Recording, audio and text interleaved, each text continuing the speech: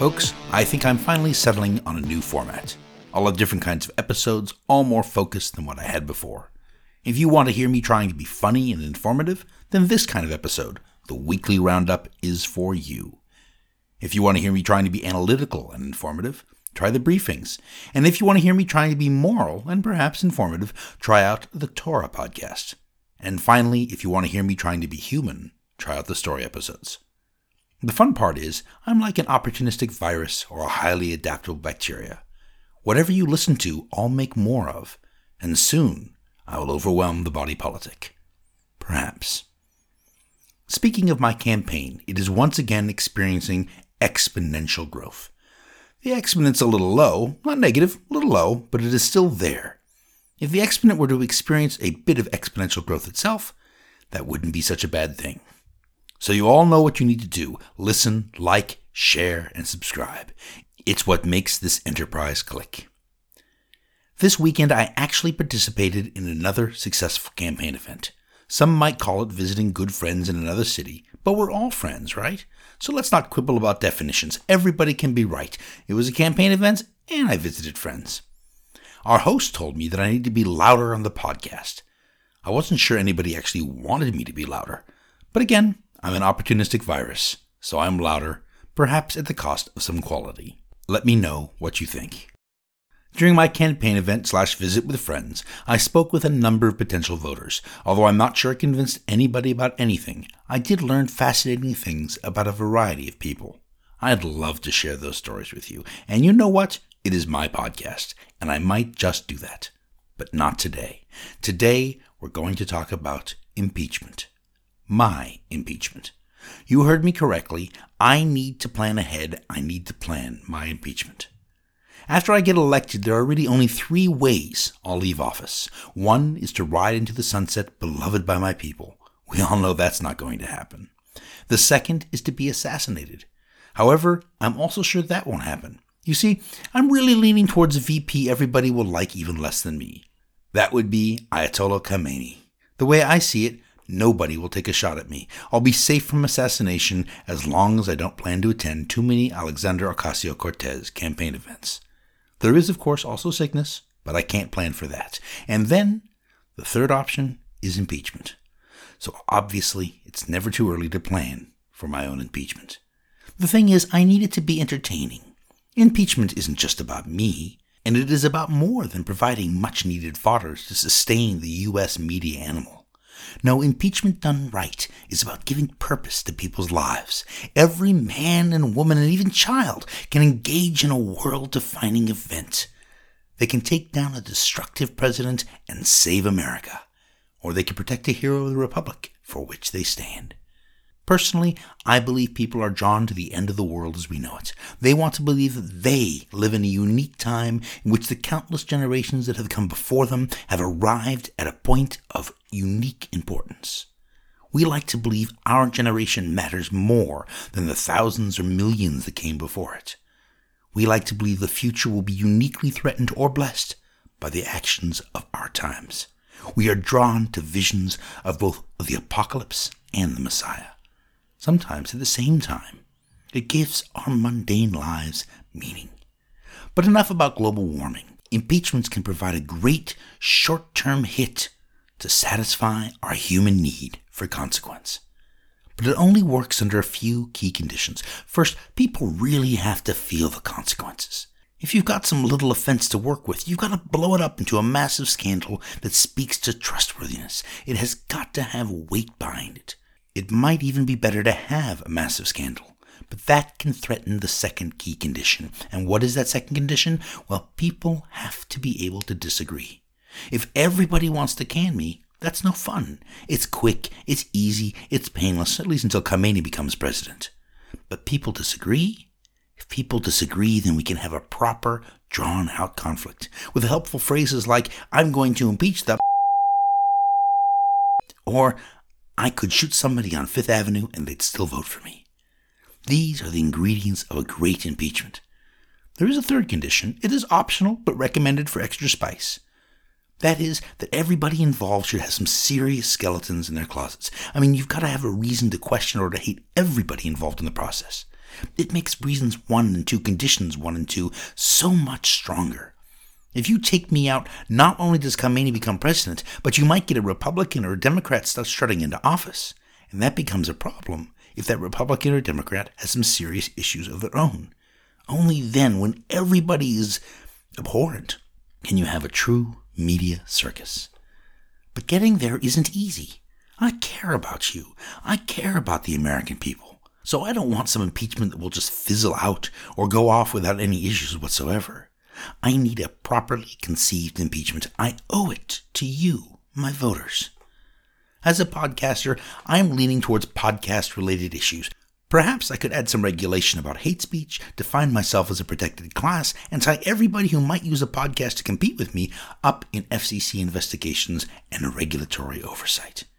Those who hate me would be able to point to my abuse of government, while those who love me would be able to point to those evil podcasters who keep saying unnecessarily hurtful things about me and you.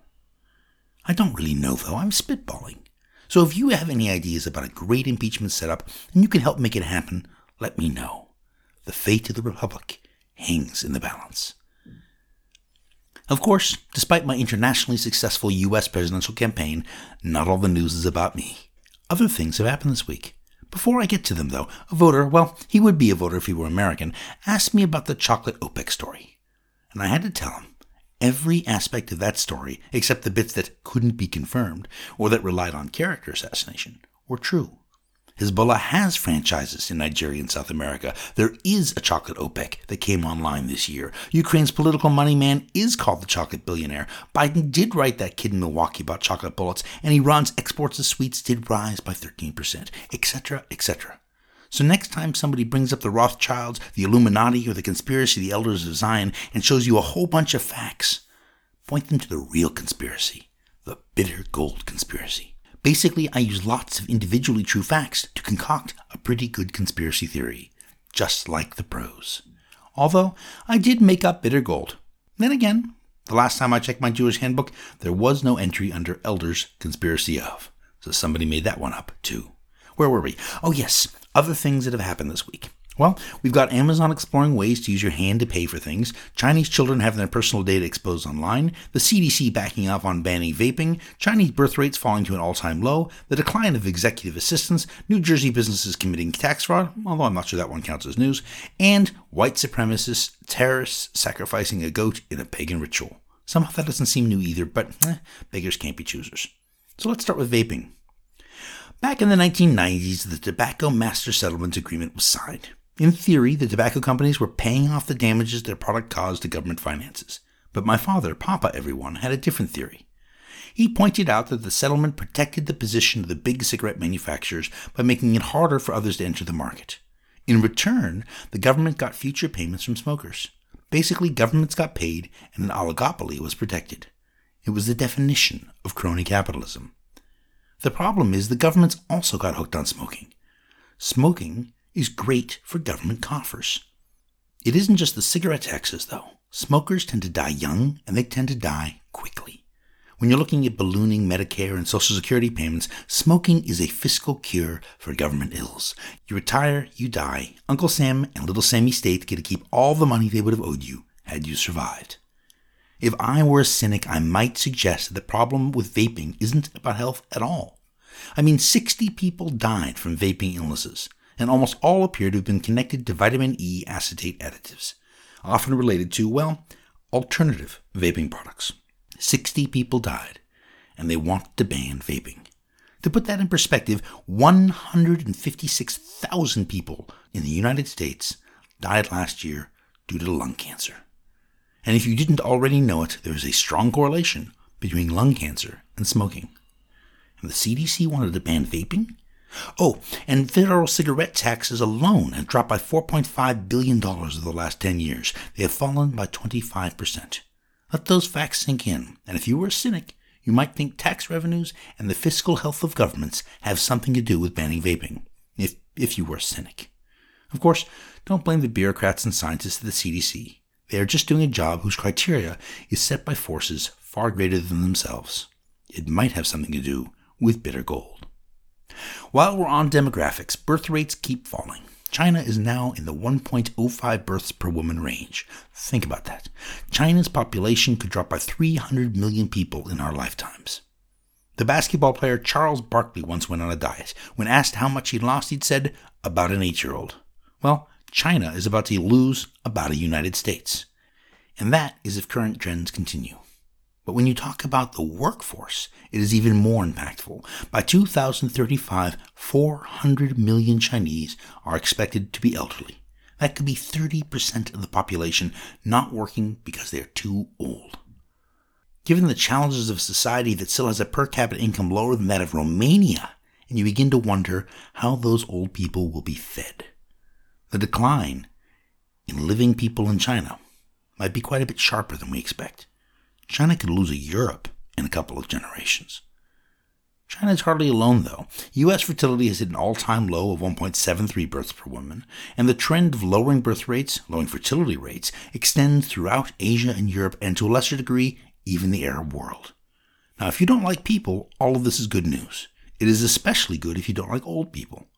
After all, the future we can see involves hundreds of millions of old people suffering helplessly as the support structures that might give them a more comfortable old age collapse around them. It's not exactly my cup of tea. This might be why I live in Israel, a wealthy country where secular and religious folk alike are reproducing with jolly abandon. Of course, this population bomb didn't go off all by itself. It was caused. It was caused by two things. One was birth control. The impact would seem to be obvious. But the second was Social Security and government pensions. Basically, if the government will support you in your old age, then you wouldn't need children to do it for them. With these two things, we created the biggest free rider problem in human history. Everybody expected everybody else's children to support them in their old age, and so everybody stopped having children. Voila, we have Medicare obligations that won't be honored, Social Security payments that are going to turn into a joke, states choking under pension obligations, and so on and so on. And none of it's going to be solved.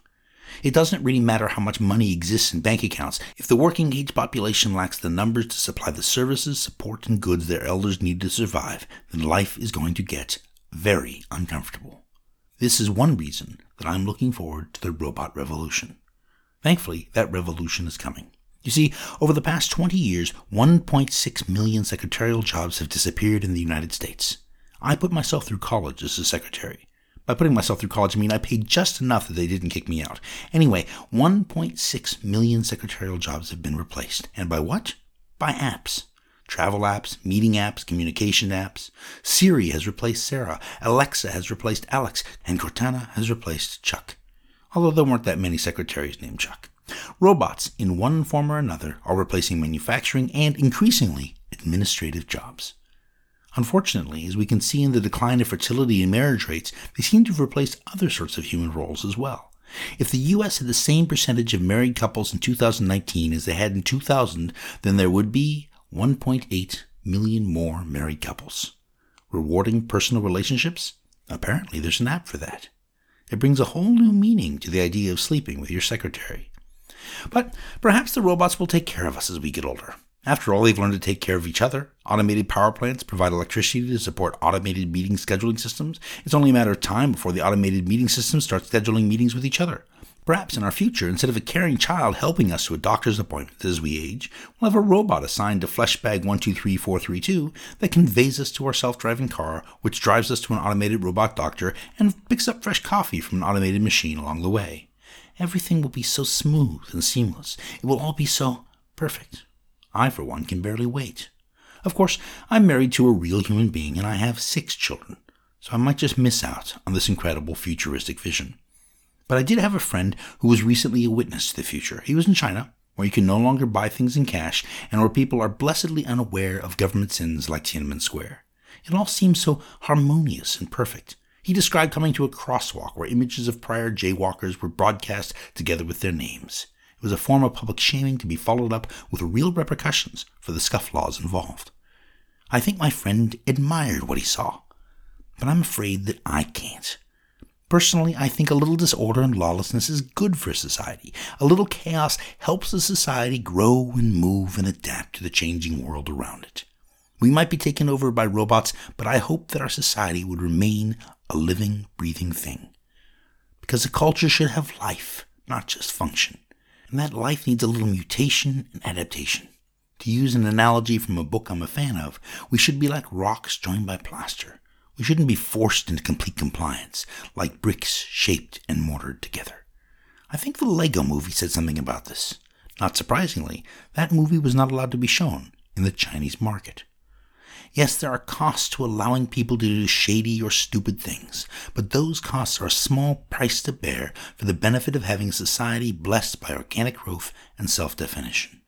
Long-term political systems meant to establish universal compliance are not only abused by those in power, they wither in the face of a changing world.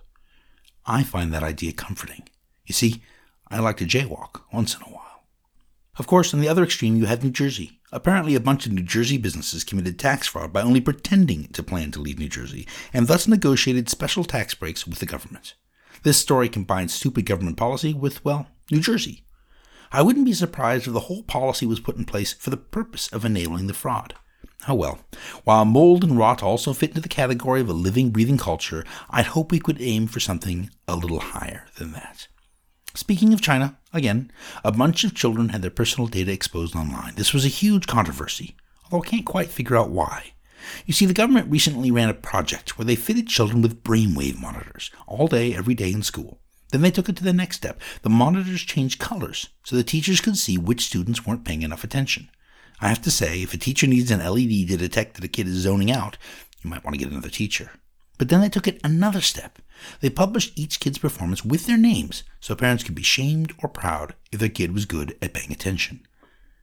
Everybody in the school, and given the nature of the data, anybody else who cared, could see how each kid was performing.